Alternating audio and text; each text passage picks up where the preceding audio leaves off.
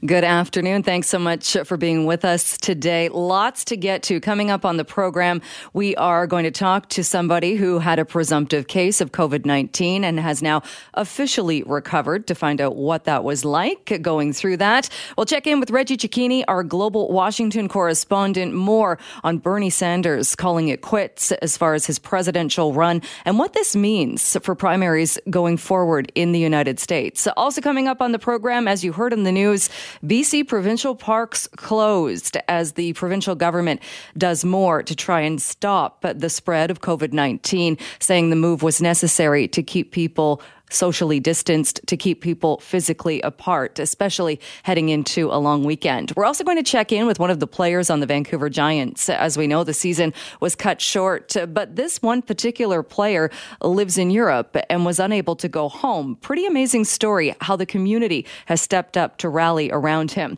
And a reminder, we are going to hear from the Premier during the program at 1:15. John Horgan is set to address British Columbians talking about the spread of COVID-19. So we will bring that to you live right here on the program. First, though, we're going to take a look at a very important issue, and this has to do with hospital workers, in particular, the workers who are cleaning the hospitals, which is an extremely, extremely important job right now. And joining me to talk about this is Jennifer Whiteside, Secretary Business Manager with the Hospital Employees Union. Jennifer, thanks so much for being with us. I'm happy to be here. Thank you. We've talked about this in the past, and certainly during an outbreak, during a pandemic, cleaning of the hospitals and other centers is extremely important. What are your concerns, though, that you have raised about the salaries and wages of those who do the cleaning? Well, I think it's important to understand that, of course, this is a challenge that we have never before experienced in our healthcare system. We've never dealt with a situation like this before. The scale of it is enormous. And I have to say that going into this crisis, our healthcare system, in terms of where some of the work is contracted and privatized, wasn't best positioned to really be very responsive to the scale of the challenges that we're facing.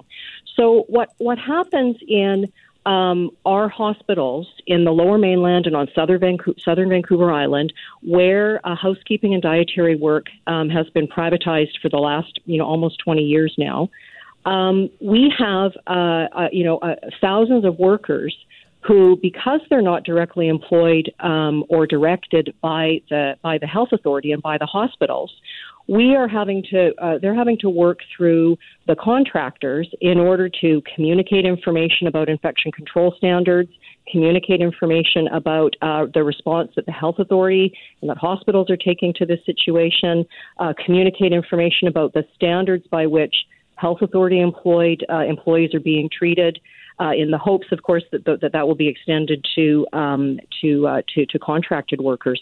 And of course, when it comes to the question about wages, housekeepers cleaning our hospitals in the Lower Mainland and on southern Vancouver Island earn less today than they did when we were dealing with the SARS outbreak about 18 years ago. And that's based on the rate of inflation and what the hourly wage is right now? Well, it's based on the fact that the wages were dramatically cut as a result of contracting out of housekeeping and dietary work in 2003, 2004. The wages were cut in half at that time. And there simply is, the wages simply haven't recovered. So, for example, housekeeping staff in the Interior Health Authority, where they're directly employed by the health authority, they earn about more than $3 an hour more than a housekeeper earns in the Lower Mainland at our flagship hospital in our healthcare system, Vancouver General Hospital. The cleaners there earn just over $17 an hour. And it's what, $20 an hour in interior health? It's over 20, 50 or so in the interior. In any health authority where the health authorities directly employ the housekeepers. And is there a difference, do you think, then in the quality of the work that's being done? I think there's no difference in the quality of the work that's being done. And I think you only had to read the piece in the Globe and Mail last weekend where one of our members, Pressy Miguel, was featured. She is a cleaner at St. Paul's Hospital, and has been working for many years in the healthcare system, considers herself to be a healthcare worker, absolutely. And Pressy is absolutely on the front line. Pressy and the thousands of her colleagues are on the front lines of keeping our hospitals and our long-term care facilities safe in terms of the work that they do, cleaning the environment for patients and residents and for the public that utilize those facilities. But they are often invisible and forgotten workers. So if this was, and like you said, this is something that has been raised before and by previous members or leaders of the HEU, if this was something then that the NDP was looking at to being a labor-friendly government, why wouldn't they have changed it back to how it was before it was contracted out? Well, I mean, what I can say about that is that certainly this has been the subject of discussion. It's been the subject of public discussion. We negotiated a collective agreement in our public sector collective agreement that established a provision to look at work that was contracted out following from Bill 29 back in the early 2000s, and to look at the conditions under which that could potentially be repatriated to the health authorities. And we've been engaged in that process. And of course, everything has been interrupted now as a result of needing to address COVID. We know, of course, also that Bill 29 and 94 were repealed by this government. And that really paved the path for a discussion about how do we best organize the important work that needs to be done in our healthcare system. Does it make sense to have contracted operators as a sort of middle organization in between the work that health authorities need to do and hospitals need to do to direct the workforce? And I think that what our members are experiencing, is that creates many, many problems. It creates problems for them in terms of ensuring that they have proper access to personal protective equipment, ensuring that they have proper, access to and training around infection control procedures. I think any time you're getting one or two steps removed from the people who are actually responsible for operating our healthcare system, the message can get diluted, and that's a concern. And you layer that on top of the fact that these folks are working for substandard wages. There's no pension. I mean, these folks aren't earning a pension.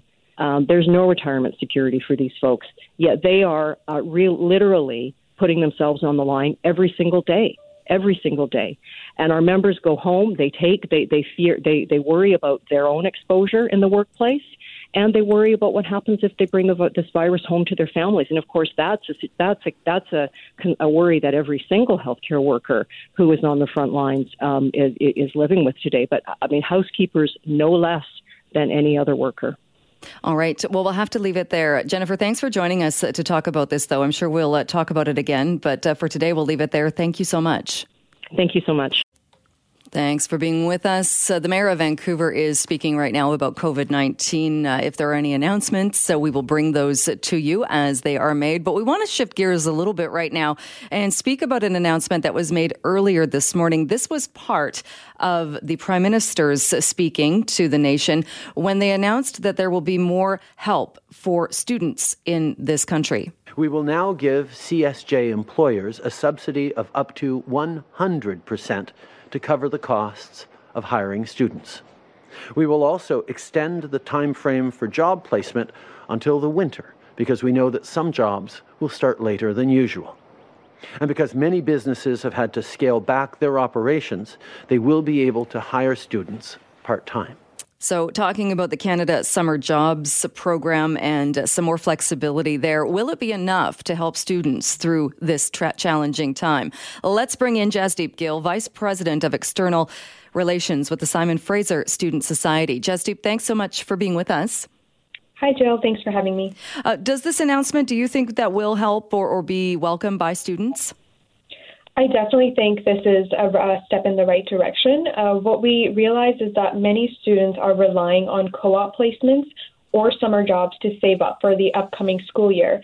And a lot of these positions are either disappearing or are in limbo because of hiring freezes or other challenges that companies are facing. We also have the add-on of new graduates who are going into a market where they're either seeing that companies are are becoming a lot more competitive to get into, or the opportunities or the range of opportunities that they have is really slim. So wage subsidies like this can really encourage employers to keep their internship programs and their summer programs going for students who do need them. And that's talking about co-op students and those particular programs. Are there concerns, though, and as you mentioned, a lot of jobs that have disappeared, because a lot of students also work in restaurants and work in the service industry, and a lot of those jobs right now simply aren't there. Yes, exactly. So what we see is the hospitality industry, the food industry, and a lot of these part-time positions in retail that are simply not available anymore. And students do rely on this to supplement either their tuition or their living costs that might not be covered with student loans or other credit card debts that they have that they're also trying to manage at the same time. So we really realize that students are being hit hard by a lot of the challenges that we are seeing with the conditions that we're facing. They've also talked, or the Prime Minister has also talked about the 6-month interest-free moratorium on Canada student loans, the wage subsidy as well, that could help out some students. Do those measures, do you think, go far enough? They are helping at the moment, but at the same time, we need to look at the fact that there was a lot of students going into the summer that weren't currently employed. And when we do look at the Canada Emergency Response Benefit, one of the requirements for that is that you had to be either earning a minimum of $5,000 in the previous year or have a job at the time that the containment measures were enacted. And we realized that a lot of students were not in that position, so they don't apply for that aid. And what we're looking at right now is the government is working to fill some of these gaps, and we hope to see more of this happening because students were kind of left in the gray area and were unsure of what their prospects look like for the summer. And how are students doing as far as online learning and distance learning? It's something that's a little bit challenging, a little hard to adjust to for some students, especially when you're looking at courses that have, let's say, lab requirements or some other hands-on practicums that are required in person. So there has been this challenge and a learning curve for both professors and students as they try to shift into this new form of education. But I believe that's something that universities have been supporting students on. So we've seen things like different ways of receiving your final grade, turning it into a pass or a fail rather than a letter grade, because we do see that students that are having difficulties adjusting to this new version of education might not be doing so well in their courses at the end of the term. So it's all about working with your professor and your university and taking advantage of some of these additional measures that are being offered to help students adjust. And how are students doing? Because I would imagine, apart from exactly what you just mentioned, the shift in how students are learning and having classwork and that delivered, students in residence maybe would be different from this group. But as far as paying the rent and people that live off campus or have rentals, so that's got to be an added stress to students as well. Absolutely. And that's something that we've also reached out to the provincial government recently to get a little bit more clarity. We do realize that there is a $500 monthly subsidy you can get towards your rent, but we were seeing that it didn't apply to residents, students living on residence. So we've been working on getting some more information. A lot of these measures that have been enacted, they are a work in progress, and sometimes we do see that students are in unique positions that are not really covered by a lot of these programs. So a part of our job is to look into these new policies and measures and see where we can make sure that students have additional help. In addition to what the government is providing, the SFSS has also chipped in funding to make sure that students have additional measures or resources that they can apply to if they need some financial assistance. And is there anything else that sticks out for you that students that you don't think's been addressed as far as how students fit into this pandemic and are being negatively impacted by it? I believe what's really challenging right now is students that are graduating that are being confronted with a job market or prospects where they're really unsure. And I think whether the reality is if they get a job or not, there's this added amount of stress that comes along with job search. And that exists even without situations like this. So when you put this into the mix, we're confronted with uncertainty. And I think a lot of our challenge comes with getting the right information to students at the right time. So in addition to working with schools, it's also important for students to make sure that they're being supported when it comes to job search and how to deal with the challenges of these new prospects. So some of the advice that we've been receiving is to really contact your career advisors that work at your universities and make sure we're working with them to make sure that our new graduates and students searching for jobs in the summer have that additional support and somebody to speak to during this time. All right. We will leave it there. Jasdeep, thanks so much for your time today. Thank you. Jasdeep Gill, Vice President of External Relations at the Simon Fraser Student Society. If you are a student, we would love to hear from you. How are you getting through this difficult and unprecedented time? And do you think the changes to the Canada Summer Jobs Program will be beneficial to you? Give the Buzzline a call, 604-331-BUZZ, or you can email me, Jill@CKNW. Thanks for being with us. Well, it wasn't that long ago we were talking with Kyla Lee. She is a lawyer at Acumen Law, but we weren't talking about any legal cases. We were talking about the fact she was a presumptive case of COVID-19 and was going into quarantine. Well, let's check in with her now to see how things are going. Kyla Lee joins me on the line. Hello to you. Hello. Thank you for having me. We were just trying to do the math on how long ago it was that you got back from the United States, then went into quarantine. So how long have you been in isolation? For almost 3 weeks exactly now, since I was quarantined, and more than 3 weeks since I've been in isolation. Right. And I know you were tweeting about the fever and some of the symptoms and what you were feeling. How are you feeling now? I'm feeling great now. I've had about 48 hours since I've had any symptoms of COVID-19. No fever, no coughing, nothing left over. So I'm feeling great. That is good to hear. What was the worst of it? The worst part was nights, and especially around day 7 or 8. I had some really bad nights where my fever was really high. I had a lot of trouble breathing, a lot of chest pain. I had to go sit outside, turn all the heat off in my house, turn all the fans on, sit in front of the fan, and just try and focus on breathing and getting back to sleep. And did you ever at any point think you would have to go to the hospital?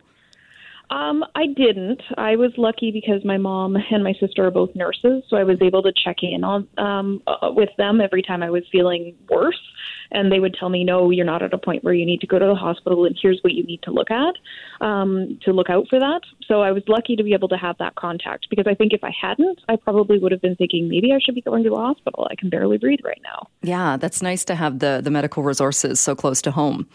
Mm-hmm. What do you say to people then that are still thinking that it's not that big of a deal? We're still hearing from people who aren't isolating when they come home and aren't taking those precautions. So what do you say to those? That they're insane. I mean, you're insane. We know from Dr. Bonnie Henry that this is out in community. We hear about new cases every day that aren't cases in care homes, so we know there are community positive cases. You're rolling the dice with your life and with the life of your loved ones, because if you get a mild case and you transmit it to somebody that you live with or somebody that you've been around in close contact with, that person could die. And you don't want to be responsible for that. I can't imagine having to live with knowing that you behaved so irresponsibly that you caused that much suffering to another person. And as far as you know, because you did go into isolation when you got back and then develop symptoms, did you pass it on to anybody? No, nobody that I was with before I went into isolation developed any symptoms. So as far as I know, I did not pass it on to anybody, thankfully. That is a good thing. So do you feel good? Are there any residual sickness or any residual feelings of being ill? No, nothing that I can tell. I'm not sure yet whether my sense of taste and smell have come back fully, because I've been isolated in my house. I haven't had any opportunity to go somewhere where I would smell anything different than what I'm smelling every day. So that's the one thing I'm curious about, because a lot of people have said that your sense of taste and smell never return the same way that they used to be. So it'll be interesting to see when I leave my house what that's like. That is interesting, because those symptoms, too, aren't universal. They've been different. We've heard reports from some people who've said they've lost their taste and smell, and that was a sign of it. So you did lose yours. I didn't lose mine completely, but it was really altered. So my taste was very dulled. I basically just put a lot of garlic on everything I ate at home, because that was something that I could taste, and it made food more enjoyable. All right. Where's going to be the first place you go then, when you can finally get out and start getting back into the community? this is kind of silly, but McDonald's. I was really craving a cheeseburger the entire time I was at home, and I couldn't get one. So. All right. And not that we're encouraging. I know people will hear that and think I'm encouraging you to go out to when we're all being told to stay home. But we're allowed to go and get food and do it safely. So definitely, I hope you enjoy the McDonald's. Will you take any extra precautions as far as wearing a mask, or will you do anything differently as you kind of re-enter society? I don't have any mask, but I might put a scarf over my face. I mean, what I'm hearing from Dr. Bonnie Henry and other people is that I have an immunity, but I don't know, and there's no way for me to know whether I still have particles of virus in me. So to protect other people, I think that's the appropriate course of action. And of course, I'll be observing all of the social distancing thing and make sure to bring Lysol wipes, so if I touch anything, I can wipe it down afterwards. All right. Sounds like you've got that figured out. Wanted to ask you as well, you tweeted out several hours ago that you're also going to be running to be a bencher for the Law Society of BC. That sounds very exciting. Yeah, I'm excited about it. So what does that entail? Benchers are essentially like the volunteer board of governors for the Law Society. So they deal with amendments to the Law Society rules, professional discipline issues. They serve on committees that make policies for the Law Society, like Truth and Reconciliation, rules committees, practice standards, those types of things. All right. And how do you actually become a bencher? You have to be elected. So this election is for lawyers in Vancouver. And there's an election. Votes are taking place from May 5th to May 19th. And then the person who gets the most votes gets to be the bencher. Interesting. Now, did you come up with that? Because I would imagine when people are isolated and in quarantine, because it's such a rare thing for so many of us, not so much now that there's a pandemic, but not many people, I think, have spent that much time alone isolating. What happened to your kind of mental state and things that you thought about or maybe planned for in the future? Well, I mean, for me, I've always been the type of person that's focusing on, how I can make the most out of whatever situation I'm in. So for me, it's been planning on how am I going to set myself up to be in the best position to resurrect, the business when I'm able to be back at work, to deal with my clients' files, and to use the lessons that I've learned from having to work remotely to make processes at work and in general more efficient and to improve communication strategies. So just trying to find the silver linings. All right. Well, we'll leave it there. And great to hear that you're back and you're mended and back and ready to get that fast food cheeseburger. Kyla, thanks so much for joining us and sharing your experience with us. Appreciate it. Well, thank you for having me. Well, as you've been hearing on the news, an update in the race for president. Today, I congratulate Joe Biden, a very decent man, who I will work with to move our progressive ideas forward. That was Bernie Sanders announcing he is dropping out of the race. So let's bring in Reggie Cecchini, Global Washington correspondent. Reggie, thanks so much for being with us. Good afternoon. Not a huge surprise, I would imagine, to hear this. No, not a huge surprise outside of the fact that, a lot of people have forgotten that the U.S. is actually in an election right now because we've been gripped so hard with this COVID-19 crisis. But yes, not a surprise given that Bernie Sanders, who came on very strong earlier this year, he had a win in New Hampshire. He had a win in a near win in Iowa and then a win in Nevada. But he simply struggled to maintain that momentum going into the U.S. Deep South, and he started to trail behind Joe Biden, who was picking up a lot of the votes from the African-American population in the U.S. South. And because of that, Bernie Sanders today simply saying it was almost impossible for him to be able to catch up and then make a lead when it comes to delegate count. Right. And you're right. We're now so focused on COVID-19. But looking back to how things started in the presidential race, it does seem quite bizarre that I remember it wasn't that long ago. People were saying, where's Biden and Warren? What happened to them? They're out of the gate. They're nowhere to be seen, and thinking that Joe Biden didn't have a chance. And here we are today.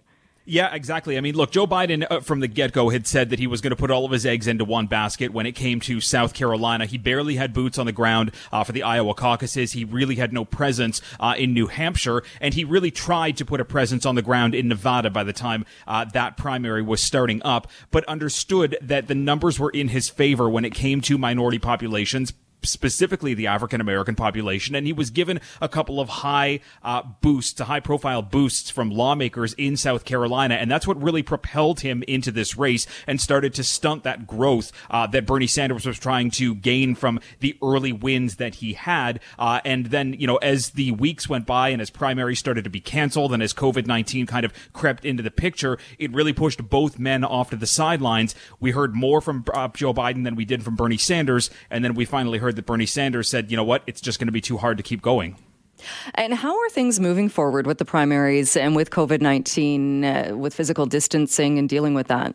Well, look, primaries up until recently were being postponed and rescheduled for sometime in June, except yesterday. Wisconsin went ahead with their primary, despite the fact the CDC and the president have asked people to limit their social gatherings to 10 or less and to put 6 feet distance to prevent the spread and to kind of curb that spread. The state went forward with these elections. The Democratic governor had tried over and over to postpone it, but the state House, the state Senate are Republican controlled, so they kept blocking his efforts. He then put an executive order in place to stop the election from going forward, and then the conservative-leaning Supreme Court in Wisconsin also overturned his request. And essentially what it did was put an undue burden on the voters' shoulders, putting their lives at risk and their health at risk to have to go out and cast a ballot.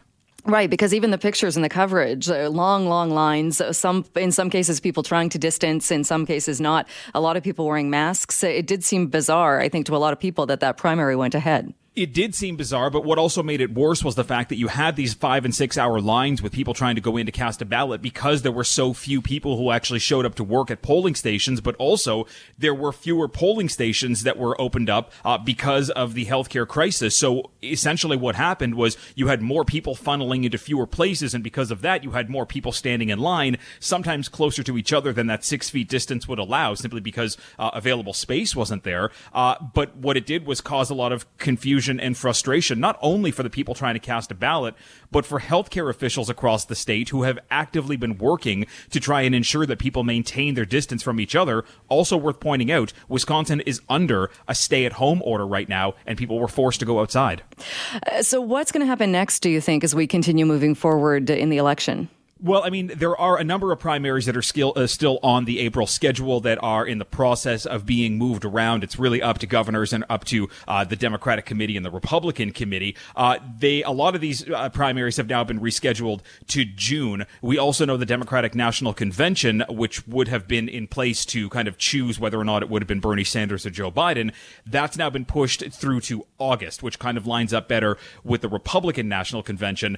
We're also hearing, though, the Democrats could try to figure out a way to do this online and virtual as a way to keep fewer people in one massive room if this crisis hasn't lifted by then. So there's a lot of variables and a lot of unknowns as we try to wade our way through what's left of this election season. So very likely rewriting more election rules as we move forward, because like you said, we don't know what's going to be happening next. I mean, the president was tweeting earlier saying that he wants everybody to forget about this as soon as possible. But even that, getting a lot of criticism and people wondering, well, we don't know what's going to happen. Well, exactly. We don't know what's going to happen. We don't know how long this is going to last. Even the president's health experts who are reading modeling that says, 60,000 Americans could die from COVID-19 by August. August is when these conventions take place. And if things haven't died down by August, that was a bad term. If things haven't settled down by August, the election is only a couple of months away from that. And there are still plenty of unknown and unanswered questions as to what happens on Election Day. If this crisis is still keeping a grip over the United States, does that potentially throw the November date into flux and the election potentially has to be moved down the road? These are kind of ongoing circular questions that are taking place right now amongst election committees around the country. All right, we'll leave it there. Reggie, always great to chat with you. Thank you. Thank you. Thanks for being with us. And just a reminder, we will bring you that news conference with Premier John Horgan live as it happens, expecting that around 1:15 today. Right now, though, we are going to check in with BC's seniors advocate, Isabel McKenzie, about what measures are being done as far as looking after some of the most vulnerable people in our province. And she joins me on the line now. Isabel McKenzie, thank you so much for being with us. My pleasure. Good afternoon, Jill. We wanted to check in with you. It's been a few days since the 211 service was announced, and you spoke about the need for people to connect if they're able to help seniors and seniors to reach out if they need that help. But how has the response been to that service? Well, it's been very heartwarming, actually, Jill. So we now have over 5,000 registered volunteers and seniors, and we're getting hundreds more each day. And so I'm very pleased to talk about how in the last week we've had literally thousands of seniors that have received some virtual visits and wellness checks, and many hundreds have had their groceries delivered, and many hundreds have had meals either prepared for them or delivered for them. So the volunteers are definitely connecting with the seniors in their community, and it's happening all over British Columbia. So it's happening in the Lower Mainland, but it's also happening up in Prince George and over in the interior and over here on the island as well. Are you concerned at all about seniors maybe that aren't aware of the service or that aren't a part of that do still need some help? Yeah, you always worry about, who you're reaching, but it's always who are you not reaching, and that is in many endeavors, not just this one. And so we're continuing to promote the program, and hopefully through your listenership and others, we will continue to get the message out there that if you want to help a senior in your community, no matter where you live, call 211 or visit the website bc211.ca. And most particularly, if you are a senior and you are needing some help to get your groceries, your medications, you're feeling you want to be connected, just pick up the phone and call 211, and you will get connected with somebody in your community. We're connecting the seniors. The goal was to connect them within 48 hours, and we're getting a little bit better than that. There's a bit of some cases are what I would call very urgent cases. There are many who normally are able to go out and get their groceries, but we're saying don't do that now, and so they're a little bit able to call in advance. But we're getting some others that are the cupboard's bare, as they say, and we're getting in there as quickly as we can. One of the other things that the government did recently that is very helpful as well, Jill, is they recently announced that the seniors who receive the senior supplement, so these are really low-income seniors. There's about 53,000 of them in British Columbia. And to give you an idea, their incomes are about $17,000 to $18,000 a year. That's it. And so for the next 3 months, they're going to get an extra $300 a month.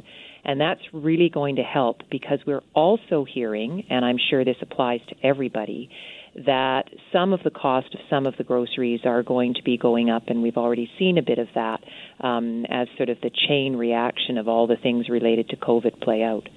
That is good news, and hopefully brings a little bit of relief for seniors in that scenario.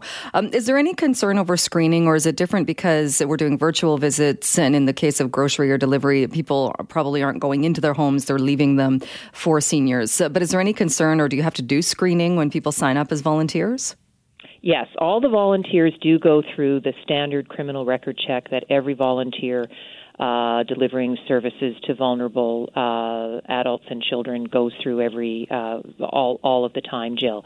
So that takes an extra day for the volunteers to go through that vulnerable sector record check, we call it, and the criminal record check. We're very fortunate. The Solicitor General has agreed to sort of put them through the queue a little bit quicker, but the process they go through is the same. So I think it's also reassuring for some seniors and their family members to know that the person who's contacting the senior, even if they're not physically in the home, they still know where they live potentially and have their phone number, that person's gone through the criminal record check screening process. And have you been watching, or do you have concerns about in another scenario? We've been talking a lot about seniors that are in long-term care. People have been even writing to us saying they're very afraid of this virus getting into the home if it's not already, and considering taking their seniors, their loved ones, out of the care homes. I know Dr. Bonnie Henry addressed this week as well. Are you hearing concerns or people that are mulling over doing that? Yes, I'm hearing the same concerns that you're hearing and the same concerns that my colleague Dr. Henry is hearing as well. And I think I share the concern also around taking loved ones out of the care home during the pandemic, and that now may not be the time to do that for a whole host of reasons, not the least of which is you could be taking your mom or dad out for quite a while. And when they go back, because they're coming from the community into the care home, if the pandemic is still on, they may need to be isolated for 14 days so there's some complications. But I think, Jill, it's really understandable the fear that families and seniors have when we hear about on the news what's happening in some care homes. And we know in British Columbia we have had two serious, what I would call very serious outbreaks in two care homes, Lynn Valley and Harrow Park. We've had other outbreaks that have been managed fairly successfully. Some have been contained to just one person. You know, you learn from every experience, and the pandemic, because every step is new for everybody, we learned a lot from the Harrow Park and Lynn Valley outbreaks, and have put a lot of additional protocols, additional to our normal outbreak protocols in place, including we now call it an outbreak with one case. Normally an outbreak is declared on two cases with one laboratory confirmed. So we have enhanced, I think, the protocols to try and ensure what we saw at Lynn Valley and Harrow Park doesn't happen again. Not to say it couldn't, but we're doing more, and I hope that will bring some comfort to families and residents to know that. All right. We will leave it there. Isabel McKenzie, thank you so much for joining us today. Appreciate it. My pleasure, Jill. Thank you very much. Thanks for being with us. Well, this is something that people have been talking about for some time. And if you are a licensed gun owner in this province, in this country, you might have seen shortages of ammunition, at least at some of the bigger stores, whether you're going to Cabela's or other places to get that. A lot of the ammunition, specifically ammunition used for hunting, the shelves seemed to be a bit empty. Very different what's happening in Canada compared to the United States. But my next guest has written about that. Noah Schwartz is a PhD candidate in political science at Carleton University, and he researches firearms policy and the gun rights movement throughout North America. And he joins us on the line now. Noah, thanks so much for being with us. Hey, thanks so much for having me on. I'm glad you wrote about this and took a look specifically at the differences between the United States and Canada, not only in gun law and policy, but while we're seeing perhaps an increase in purchasing in both countries, very, very different motivation and process for doing that. Yeah, definitely. I think what we're seeing in the United States, what the data shows is that we saw sort of between 2.3 and 2.6 million gun sales in the U.S. in March. And I think a lot of this is being driven sort of by fears in the U.S. Regarding, people's ability to protect themselves during the pandemic. I think what we see generally is that Americans, and especially American gun owners, tend to have higher distrust of state institutions than in Canada. And many Americans are sort of feeling that you really can't depend on the government at the moment for protection. And I think that's driving a lot of the gun sales down there, but very, very different here in Canada. And it's a bit frightening, I suppose, to think that here's this country where the idea being that it's purchasing of weapons, purchasing of guns, perhaps for the idea of self-defense. But as you said, very different in Canada. So what are we seeing as far as increased sales in Canada? Yeah, so unlike the United States, we don't have as many statistics on the gun sales spike in Canada. That's because in the States, whenever you purchase a firearm, you go through a background check at the counter. So it's easier to track how many firearms are being purchased. In Canada, gun owners are required to have a license, and so the background checks are done kind of in the background on them. They're not done at the point of purchase. If you have a license, you've been vetted by the RCMP, you're able to buy a gun. So it's a bit harder to track the numbers there, but what we know from sort of reports from gun shops, images on social media, and the empty shelves you were talking about at places like Cabela's, that the sales have gone up. And what we can guess related to that is that a lot of this is happening. What people are reporting is that it's happening because of fears of a shortage of supplies. So as your guest yesterday from the BC Wildlife Federation noted, a lot of people are starting to plan their hunting season, and they're worried about potential disruptions in the supply chain, given that in Canada, the supply chain with regards to firearms and ammunition is very, very heavily dependent on the United States. So when we see those empty shelves in the U.S., people start to feel a little bit worried about whether they'll have their gun and their ammo for going out hunting. Same thing, sports shooters are, summer is the really big season for sports shooting, spring and summer. So a lot of sports shooters eager to get, if they're going to purchase a new guns and new ammunition to get out there, this would be the time that they would do it. And then when they see those shortages down south, it drives them to want to go and buy now. Because it is a very different mindset, isn't it? Like you said, with this idea of hunting or even sports shooting, it's not an issue of or a reason. It's not self-defense in Canada mainly because of our gun laws and what's in place to make sure that's not what gun ownership is all about. Definitely, the Canadian government regulates firearms ownership very, very stringently in Canada, and that it not only includes, regulating the guns themselves and licensing, but also sort of the reasons for why people can own firearms. So you have to, in order to own a firearm and to get your license, you have to show some sort of need in Canada, and that means that you're, a sports shooter, a target shooter, that you're a hunter, that you're a collector, or that you need it for your occupation. For example, border guards or people guarding armored trucks and stuff like that. So you can't just apply for a license and say, I want a gun to protect myself. And for people to get that too, in that some states have different rules and regulations. It's more of a patchwork in the United States, but in Canada as well, like you said, we don't have the statistics as much, but we certainly would. The RCMP know exactly how many, say, restricted weapons are out there because of the course you have to take and what you have to go through to get that license. Definitely, and that's another big difference between the sales that are happening in Canada and the United States. So what we saw in the United States is that a lot of the gun sales going on right now are handgun sales rather than long gun sales, and it's a lot of sort of first-time buyers that are buying those in the United States. Whereas in Canada, it's much more difficult to acquire a handgun. You have to have the special restricted PAL license, which means that in order to buy handguns, you have to maintain membership with a gun range, which can be quite expensive, $300, $400, $500 a year.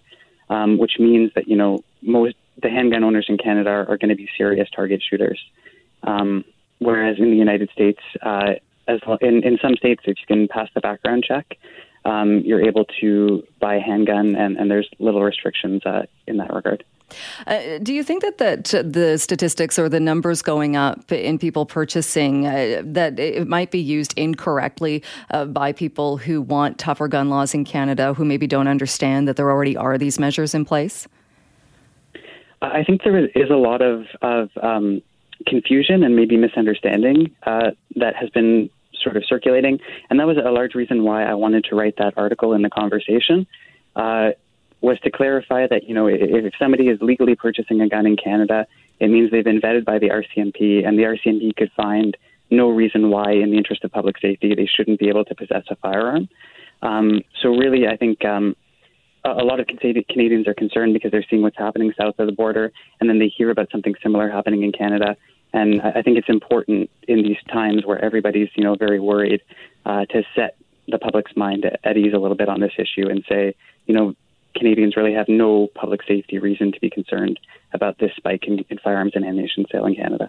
Right, because very different from what you mentioned, the first-time buyers in the States who might be worried about looting or worried about protection. In Canada, if there is this increase in sales, the sales are being made the purchases are being made by people, like you said, who are already vetted. They didn't run out and get a license. They already had that license. Exactly. The process takes usually between sort of 3 and 6 months. And it involves signing up for, you taking your firearm safety course or your restricted firearm safety course. You have to pass a written examination and as well as a practical examination. And there's a number of waiting periods involved in all of those steps. So the people who are buying guns today during the sales spike are people that, at the very least applied for their license 3-4 months ago at the very earliest. So, so it's definitely people who are most likely already planning to buy firearms anyway. All right. Interesting piece and very good information. We'll leave it there. Noah, thank you so much. Thank you so much for having me on. Well, as you likely heard in the news, BC Parks is immediately closing all provincial parks, and this is in response to the widespread call for more actions to address COVID-19. And to talk more about that and why the decision was made, we are joined by George Heyman. He is the BC Minister of Environment and Climate Change Strategy. Minister, thanks so much for being with us. My pleasure, Jill. Good afternoon. Good afternoon. I think a lot of people, while will understand why this decision was made, will be a bit upset to hearing that, especially going into a long weekend, if they were perhaps planning to distance themselves in a park, won't be able to do that. But why was the decision made to close the parks immediately? Well, first of all, Jill, it was a difficult decision. We've been in regular contact with the Provincial Health Office over the last 2 to 3 weeks about in what ways we could make parks accessible to British Columbians who need a bit of fresh air and exercise and to keep their mental and physical health up. Now, campgrounds have been closed for some time, but we did maintain some day use and some hiking trails open. But what we've seen is more and more people are coming out as the weather warms. It's becoming increasingly difficult for people to social distance. It's become increasingly difficult for our limited staff to police that. We had a lot of feedback from First Nations, RCMP, local governments, search and rescue organizations with concern about what was happening in some parks with overcrowding, with cars spilling out from the parking lot. So we're following the advice of the provincial health officer that now is the time to really escalate our efforts, our collective efforts to bend the curve and reduce the spread of COVID-19. She's advising people to stay home, get out for an hour or so, get some exercise and fresh air, but do it someplace that's doesn't mean traveling and that can allow you and others to maintain social distance. We know parks are important to people. We know this is a difficult time. It's not a decision we took lightly, but it's one that's necessary. Any concerns, though, in that parks would be one of the few places that people could get out of a city or get out of a very populated area and actually do social distancing, physical distancing? Are there concerns that instead, like you said, people will be staying close to home, but that will mean places like the seawall, places like dog parks and beaches could potentially be quite busy? Well, I think the advice of the provincial health officer to everyone, and I know municipalities are paying attention to this as well, that avoid places that are crowded. It's important to do that. A couple of weeks ago, I could go to a beach and maintain a social distance. A week ago, I noticed that I couldn't do that, and others couldn't do that. So chose other places to walk in my neighborhood where it's easier to maintain that 2 meter distance. I know this is hard, Jill, and I do think it's very important for people to get outside. I know it's important for me, but I also know it's important for all of us to protect our loved ones in our community. And in this matter, I think the provincial health officer's advice has consistently served us well. We'll continue to work with her, and if we get to the point where we can reopen parks for people to do day hikes, campgrounds won't be open till at least May 31st. It takes some time to get them up and ready, and we simply haven't been able to do it with the health crisis. But as we can provide safe places for people, we will. The parks belong to British Columbians, but as everyone knows, there's nothing normal about life today. Very, very true. What would happen then? Unfortunately, there are still some people that aren't taking the rules and the directives seriously. Will there be enforcement then, and how would that work if somebody still goes to a BC park? Well, we're putting, first of all, signs up to ensure that if people miss the message on the news, that they see it when they get there. In addition, refunds for any reserved campgrounds up to May 31st are being automatically issued from the system with the reservations canceled. But we have gates in some parks. We will put barricades up on the roadways if we have to. We have park rangers, park operators, and if necessary, the conservation officer service that will be maintaining a watchful eye on the parks to make sure the order is being followed by people. We're going to take an educational approach, a supportive approach, and encourage people to think again and leave. But there is the possibility of fines if that is necessary for people who are simply unwilling to cooperate or don't get the hint the first time around. And is there kind of a breaking point for that? Because we've also been hearing in the city of Vancouver, the number yesterday, I believe, was they'd already handed out more than 1,600 warnings to people. At what point do you have to start fining people or getting more serious? Well, I think when people aren't responding in the large majority to the notices that we give or the warnings they get from our park rangers or park operators, then we have to consider taking punitive action. But my observation, Jill, is most British Columbians are responding really well and really cooperatively to this crisis. People are finding a new sense of community, whether it's appreciating essential workers, health workers, food store workers at 7:00 every night, whether it's checking in on neighbors and if people are self-isolated, dropping food off at their door. People are really trying collectively to defeat this thing together. And I think, and I'm hopeful that people are going to understand why we're doing this. And as I monitor social media traffic, there's some criticism, but there's a lot more thumbs up. Do you know how many parks then have shut down? They're all being shut down as of this notice. Many of them had not opened, but we were allowing people in for day use. But as of our announcement today, we're shutting it down. Right. I was just wondering. I didn't know offhand how many parks there are in BC. I was just wondering how big the order is. Well, there's a few hundred parks, Jill. I can't give you the exact number, but there are 100. All right. So we will leave it there. Minister George Heyman, right. Thank you so much for your time. That is George Heyman. He is the BC Minister of the Environment and Climate Change Strategy. Would love to hear your thoughts on this. If you want to send me an email, that's jill@cknw.com.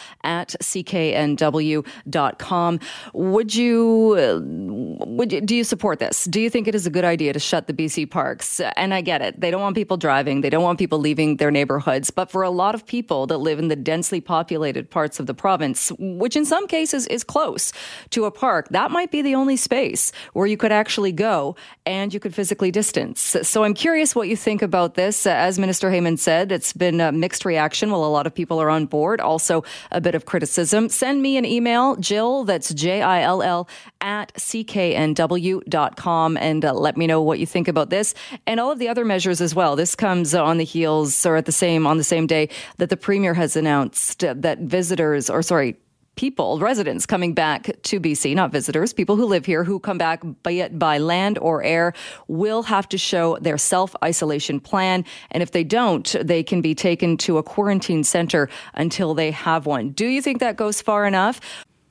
Well, coming up this half hour, we are going to learn a little bit more about if you live in a strata building, a condo building, if you have concerns about the obligations the strata has to keep people safe during this pandemic. Claire Allen is going to join us to talk a bit more about that and bring us some expert advice. But first, we bring you the story of 20-year-old Milos Roman, who has played center for the Vancouver Giants for the past 3 seasons. Every year, after the season concludes, he goes home to Slovakia to spend time with his family. This year, he even got to go home at Christmas. However, having just wrapped up the season a little earlier than planned with the team, cut short, as you know, because of the pandemic, he is now finding himself in a position where he is unable to go home. We were waiting until season was over, and we were waiting for last words from the league, and it came out that they're going to cancel playoffs and all other games in season. So we were just waiting, and I just decided to wait here because it was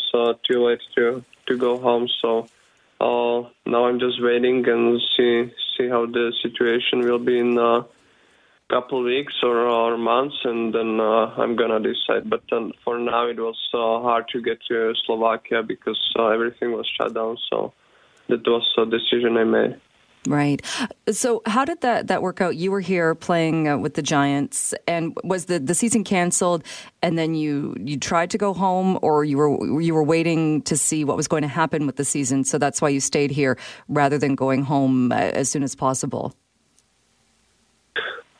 So I talked to family a lot about it, and to my billet family here, and then I had to make call to stay or go home, but it was really hard to go home, and I would take risk on at the airports, planes, and everything, and then I would put my family to risk. It was the first thing I was really thinking that it would be easier for me to stay here and airports and the borders were shut down already in Slovakia. So I would have to fly somewhere to Austria or Czech or somewhere, and the countries already had a lot of problems. So they were canceling flights, and I would have to think to get to Slovakia by a cab or taxi or something like that. So it was really hard and complicated to get to Slovakia, and I had the option to stay here in my billet family. That Giants are supporting me with this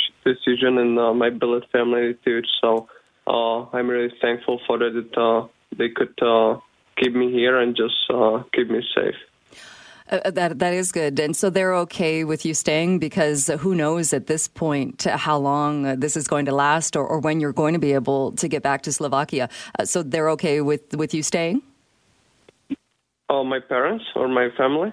Your billet family. Yeah, I talked to them about it, and it's my third year here. So my billet family talked to general manager too, and Giants are totally supporting this, so everything's fine with this, and I'm really happy for it that I could stay here for a while and just be safe.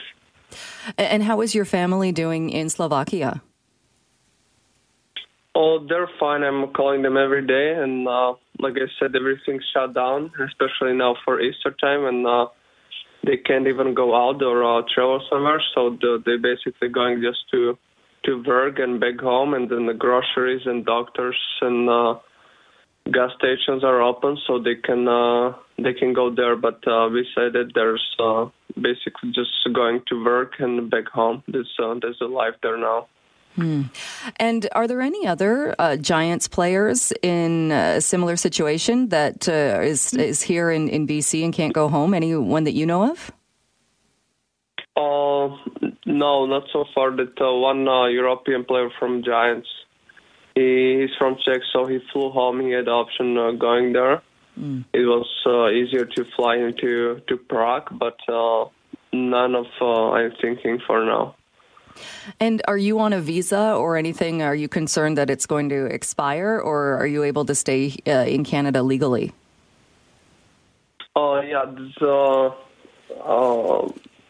my papers were based on the season, so it was until the end of June or so. So I really have to be thinking about it next month or two. So this is the part I'll be talking to people, to general managers or people I know here, and try to figure out what's gonna be best for it.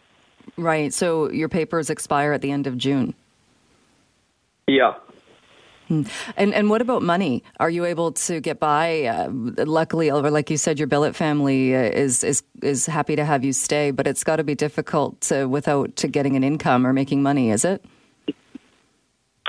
Oh, yeah, but like I said, they taking me like their son already when it's my third year here, and they totally said it's no problem to stay here. So that was the part I was really thinking about it, how they're gonna figure out what's gonna be best. But yeah, like it's all same. Basically, they just kept me here and with no problems with anything. And if there's gonna be something, of course I'm gonna talk to them. But for now, it's everything's good. And big part of it, it's how I said.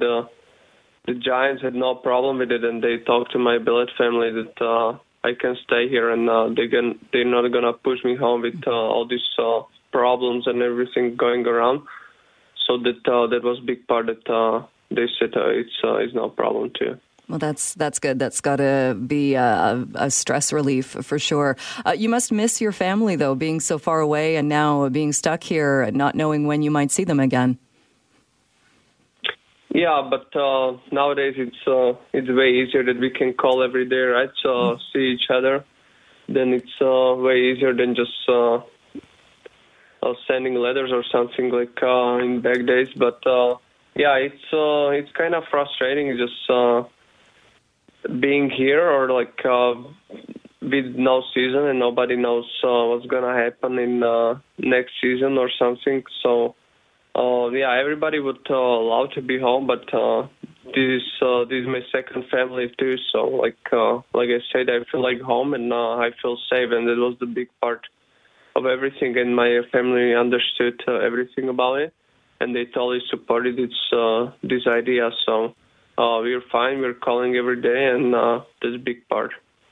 All right. Well, Miles, thanks so much for talking with me today and sharing your story. Hopefully, it's great that you have the Bennett family and you can stay safe and healthy. But thanks so much. And hopefully one day on the other side of this, you'll get home and it'll all be done. Yeah, thank you very much. All right, let's bring in CKNW contributor Claire Allen. She is here to talk about strata corporations and COVID-19. Good afternoon to you. Hi, Jill. Yes, I've been pretty curious about this issue because I live in a stratified building, and there have been a lot of signs in my lobby and in my elevator discussing how my strata is dealing with COVID-19.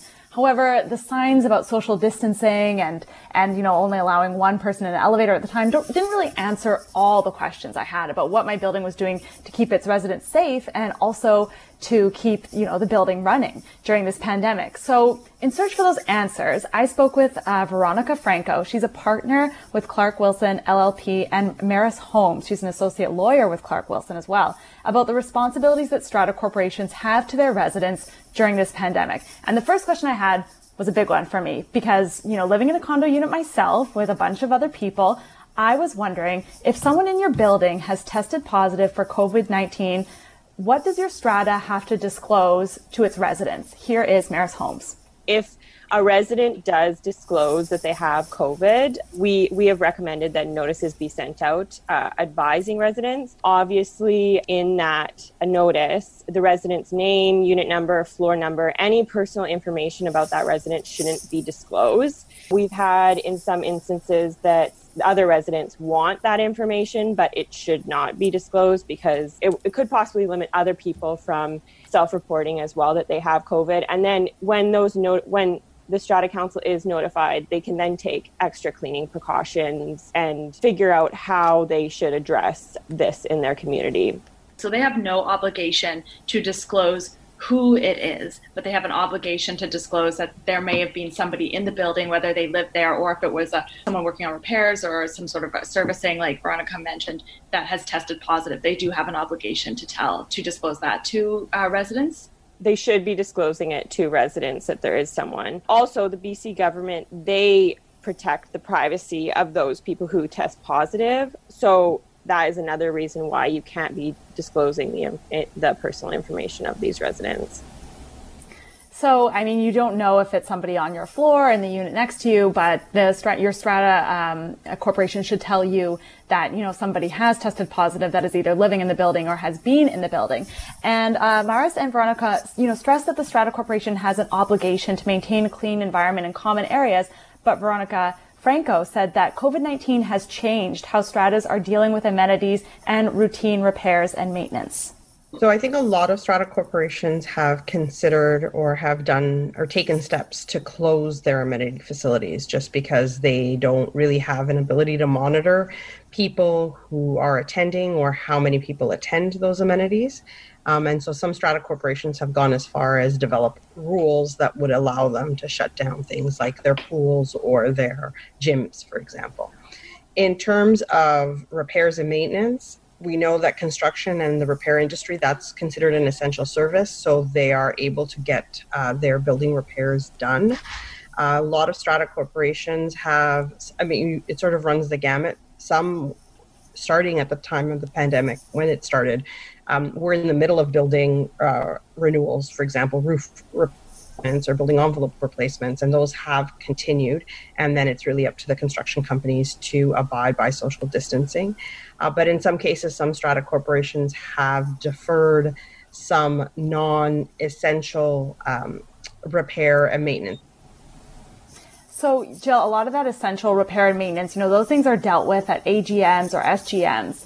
And Veronica says a lot of strata corporations have just canceled or postponed meetings in order to observe social distancing rules put in effect by Dr. Bonnie Henry. However, she noticed that the issue of skyrocketing insurance rates has created an issue for some strata corporations. One of the hardest issues right now is the insurance premium renewals. So while many strata corporations could probably get by with just deferring their AGM for a couple months, in terms of it's not going to impact their day-to-day functioning, one of the more difficult situations is when they've had a 100% or a doubling or a tripling of their insurance premiums that they have to now pay for, and they don't have money in their operating fund budget to pay for them. So in that kind of a scenario, there may be a situation where they actually have to call an AGM or an SGM in order to fund something like that. And in those situations, you take a look at sort of the complex. So some complexes are really small, so they can probably get away with having a socially distant meeting if they don't anticipate there to be much controversy at the AGM or SGM. So, so you could do, she also said that you could do voting by proxy or by virtual meetings, but apparently you have to have in your bylaw has to allow virtual meetings because of issue of voting or something to do with that. So I thought that was pretty interesting. But one thing, Jill, that I thought was fascinating was that the COVID-19 pandemic has created some real issues for strata corporations in buildings that have age restrictions, such as a 55 plus building. Here is Maris Holmes again. Some of those 55 plus communities have care aides that come and go. So although the government restricted in long-term care facilities, care aides that move around to different facilities, in the 55 plus strata communities, there's no such restriction. So we've had some questions regarding limiting care aides or limiting the flow of people in and out of the buildings. And so, I thought that was really interesting because obviously people are concerned about the exposure that care aides have to a possible COVID-19 case. And Veronica Franco said that while a strata can limit the amount of people entering common property, strata corporations, you can't really limit care aides coming in because that can be very tricky. It raises way too many issues of potentially human rights issues, right? Because if people who are having care aides come to assist them once a week or twice a week or whatever frequency, they probably have some kind of medical condition that requires them to have the care aide come into their home. And then now suddenly it becomes an issue of, are you discriminating against them because of their disability? And so in general, we've said you can't really do that other than the same kinds of steps that people take all the time in terms of cleaning their buildings and just being vigilant about staying away from common areas and staying at home as much as possible. So some good information there, and an aspect I hadn't really thought about. And, this same goes if you live in a stratified building, make sure you wash your hands. And I'm sure that areas are being disinfected, or just inquire about how often they're being disinfected.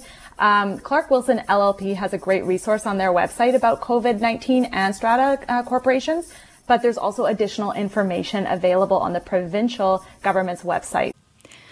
All right. If you have noticed that during this COVID-19 pandemic, you maybe have been having anxiety dreams or dreams that are way out there and intense and strange. And if you were thinking you were the only one, well, fear not. You are not the only one. This is something that is happening to many people. And we are joined now by Dr. Anna Mosel, who is an author, a psychoanalyst, and a dream work expert located in Vancouver. Dr. Mosel, thank you so much for being with us. Thank you for having me, Jill. I'm so glad that you're talking about this and raising awareness about this, because I will put myself in the group of people where the dreams are just off the charts, and they have been for the past 2 weeks. So why is it people are having these bizarre, intense dreams? Well, I think, first of all, just simply the movement from being so out in the world and extroverted to being more in self-isolation and social distancing mode, it's already going to elicit and bring the unconscious forward. So that, coupled with the fact that we really are in a time of collective trauma, is also another thing that is very significant for bringing dreams forward. And why would it be? Because a lot of people are talking about anxiety dreams. Is that because of what we're seeing in the news or hearing on the news, and because it is pretty easy right now to be inundated with news about this virus? Yes, I think people have to really find their balance between staying well informed and not getting overwhelmed by the collective angst that is out there right now. And being confronted. I mean, like, the existentialists are really good at talking about this. Anything that brings mortality into question brings up almost a core primary death instinct. And I think a lot of people are being confronted with that right now. And would you call them nightmares then, or what is the difference, say, between an anxiety dream and a nightmare? Well, that's interesting. I would say that most people, if they're not familiar with working with their dreams right now, are going to be having very, very significant dreams of, like, radical change, tsunamis, earthquakes, and the anxiety that you're speaking of. It's a little bit different from probably somebody who's been working with their dreams for a long time, because if they have, this will probably elicit a very deep opening inside that is opening to kind of like a new consciousness, and you'll see breakthroughs in the dream themes. And so what is actually happening when we fall asleep, when we get into REM sleep? Is that when the dreams start, or when are we actually... You know what? They can actually happen in any cycle of sleeping. But they're most commonly referred to in REM, and we go through about 3 to 4 REM cycles per night. And that's when most people have their dreams and remember their dreams from. And I know a lot of people there'll be parts of their dreams where they can connect it with a specific thing that happened during the day, or it can also be something where you have no idea where this dream came from. So when you talk about working through your dreams, what does that involve? Well, I specialize in working with dreams. So from a depth psychological perspective, over time when you're looking at your dreams, certain themes start to come through. And as you work and interact with the dreams, it opens up into different material. And just simply the connection between consciousness and conscious thought and the unconscious material actually provides movement. And that's kind of what I'm referring to when I say working through the dreams. It's like an area of working through, we could say in depth psychology, primary complexes, in order to see more clearly the patterns and the things that we're living out in our daily lives, but is often invisible to us. Is it oversimplifying it then to say people are having these dreams or these anxiety dreams because they're afraid or they're concerned about contracting the virus? No, I think at one level that's absolutely true. There's many levels to dreaming, and at that kind of surface level, of course, people are going to be experiencing that. Yeah. I wouldn't say it's an oversimplification. Okay. What does it matter what you're doing right before, whether you're watching TV or you're on a screen or reading something right before you fall asleep? I think so. The state of mind that you're in before you go to sleep makes a big difference. And as I say, there's so much collective energy going around. There's so much collective anxiety right now that it is really important to find some buffers from it, to find the things that are meaningful or that, kind of clear your thoughts and your feeling sense and your body, whatever works for individuals. And does it connect with, say, if you're feeling anxious about the virus and it's the same, perhaps, anxiety you felt about something else that was big or happening in your life years ago, do those things connect? Do those memories come to the surface? That's a really excellent question. They absolutely do. Because as I was saying, it's a collective trauma we're in right now. And anything that brings up trauma at any level is also going to reverberate and resonate with any inner personal traumas that have not been worked through or integrated. So even dreams of let's say invasions or home invasions or things like this might be common for a lot of people. So what advice do you give to people then that are dreading this, thinking, okay, I have to go to sleep now, I have to get a good night's sleep, but I know I'm going to wake up or I'm going to have these anxious dreams again? Yeah, a friend and a colleague once said to me something that stayed with me. There's no such thing as a bad dream. And it's actually a really good sign if people are dreaming, because it means that their psyche is working through and symbolizing very difficult emotions and material. So it's a little bit more concerning for people who are simply waking up just with the feeling, just with the anxiety itself at a raw level. Once it's symbolized, that's already starting to move it through to some place of resolution. And, for people that are interested, there's a lot of wonderful resources out there for working with dreams. And I have some on my website, as well as an online course on dream work, but also locally at Banyan Books, and I know that they're delivering right now. They have a wonderful selection of books on dreams. So anything that people can do to start making some meaning out of the symbols that are coming through in their dreams is going to be enormously helpful for settling them and reducing the level of anxiety. Because one of the things that dreams are was referred to by one of my mentors. She called them the water of life, and they bring deeper meaning to life. And I think it's one of the most interesting things about this pandemic at one level, that it's forcing people into this place of isolation and introversion and self-reflection that is rarely at a collective cultural level taken very seriously or valued.